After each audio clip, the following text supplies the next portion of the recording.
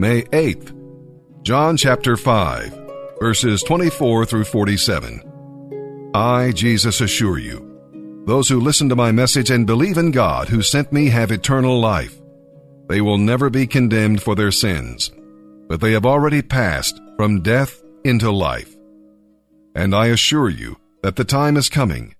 In fact, it is here, when the dead will hear my voice, the voice of the Son of God, and those who listen will live. The Father has life in himself, and he has granted his Son to have life in himself, and he has given him authority to judge all mankind, because he is the Son of Man. Don't be so surprised. Indeed, the time is coming when all the dead in their graves will hear the voice of God's Son, and they will rise again.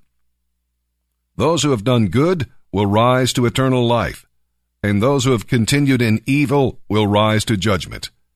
But I do nothing without consulting the Father. I judge as I am told, and my judgment is absolutely just, because it is according to the will of God who sent me. It is not merely my own. If I were to testify on my own behalf, my testimony would not be valid. But someone else is also testifying about me, and I can assure you that everything he says about me is true. In fact, you sent messengers to listen to John the Baptist, and he preached the truth. But the best testimony about me is not from a man, though I have reminded you about John's testimony so you might be saved. John shone brightly for a while, and you benefited and rejoiced. But I have a greater witness than John, my teachings and my miracles. They have been assigned to me by the Father, and they testify that the Father has sent me. And the Father himself has also testified about me. You have never heard his voice or seen him face to face, and you do not have his message in your hearts, because you do not believe me, the one he sent to you. You search the Scriptures, because you believe they give you eternal life, but the Scriptures point to me. Yet you refuse to come to me, so that I can give you this eternal life. Your approval or disapproval means nothing to me, because I know you don't have God's love within you. For I have come to you representing my Father, and you refuse to welcome me, even though you readily accept others who represent only themselves. No wonder you can't believe, for you gladly honor each other, but you don't care about the honor that comes from God alone. Yet it is not I who will accuse you of this before the Father. Moses will accuse you. Yes, Moses, on whom you set your hopes. But if you had believed Moses, you would have believed me because he wrote about me. And since you don't believe what he wrote, how will you believe what I say?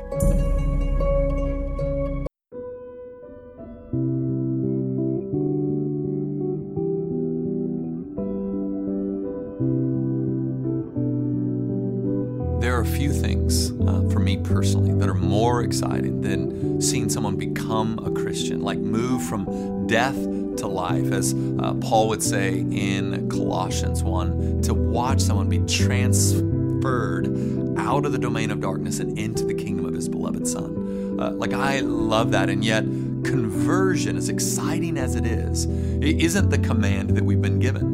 The command that we've been given is to make disciples or followers of Jesus Christ. So although we rejoice anytime the Spirit of God opens the heart of someone to believe and they surrender their lives to Him, what we're wanting to see happen, what we give our lives to, is disciple making, longing, praying, hoping for people to become followers of Jesus Christ. And although I think when we talk this way, I think people tend to have this picture of kind of this international adventure where you've got to get on an airplane, you've got to fly to the other part of the world to be a part of disciple making or missions. And I want to try to encourage you in this quick little video that God has uniquely wired you and uniquely placed you right now where you are to make disciples. And although God will call many to hop on planes and go to unreached and go to other countries, for most of us, He's put us right where we are. He's uniquely wired us. He's uniquely placed us. And and He's invited us into what He will do for us. We need only be obedient and join what He is up to. I've oftentimes described this as God kind of invites us to go to work with Him. It's this kind of cosmic go to work with Dad day. And some of the practical ways we can participate in disciple making is one, living a life of hospitality, opening our home and inviting people into our home as if they were families. This can be those who are in church with us as we speak life into maybe widows, singles, those who are in difficult seasons. This can be unbelievers that we're having into our home. We're just treating them like family. We're just showing them the love that God has shown us. We're showing them the hospitality that God has shown us. We also evangelize. We want to open our mouths and tell people about the good news of the gospel of Jesus Christ. We want to help people see that a lot of the struggles that they experience are actually sins committed against a holy God and are out of step with God's creative design for them, and be able to show them here's the more beautiful way. And the first part of lining up with this beautiful way is to surrender our lives to Jesus Christ as He has paid for these sins, not struggles, and has made a way for us to be reconciled with God. And then the last thing is just be faithful where you are. And recently at the Village Church, there was a woman who shared her testimony. She has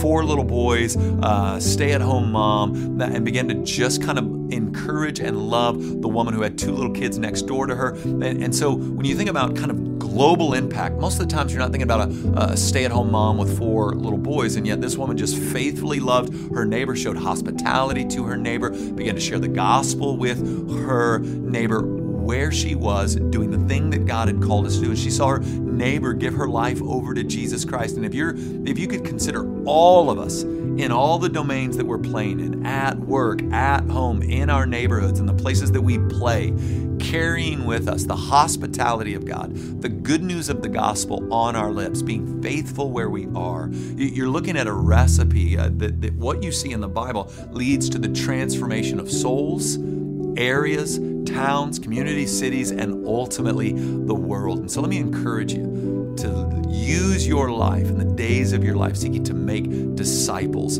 of all men and women across all nations on the earth, starting exactly where you are today.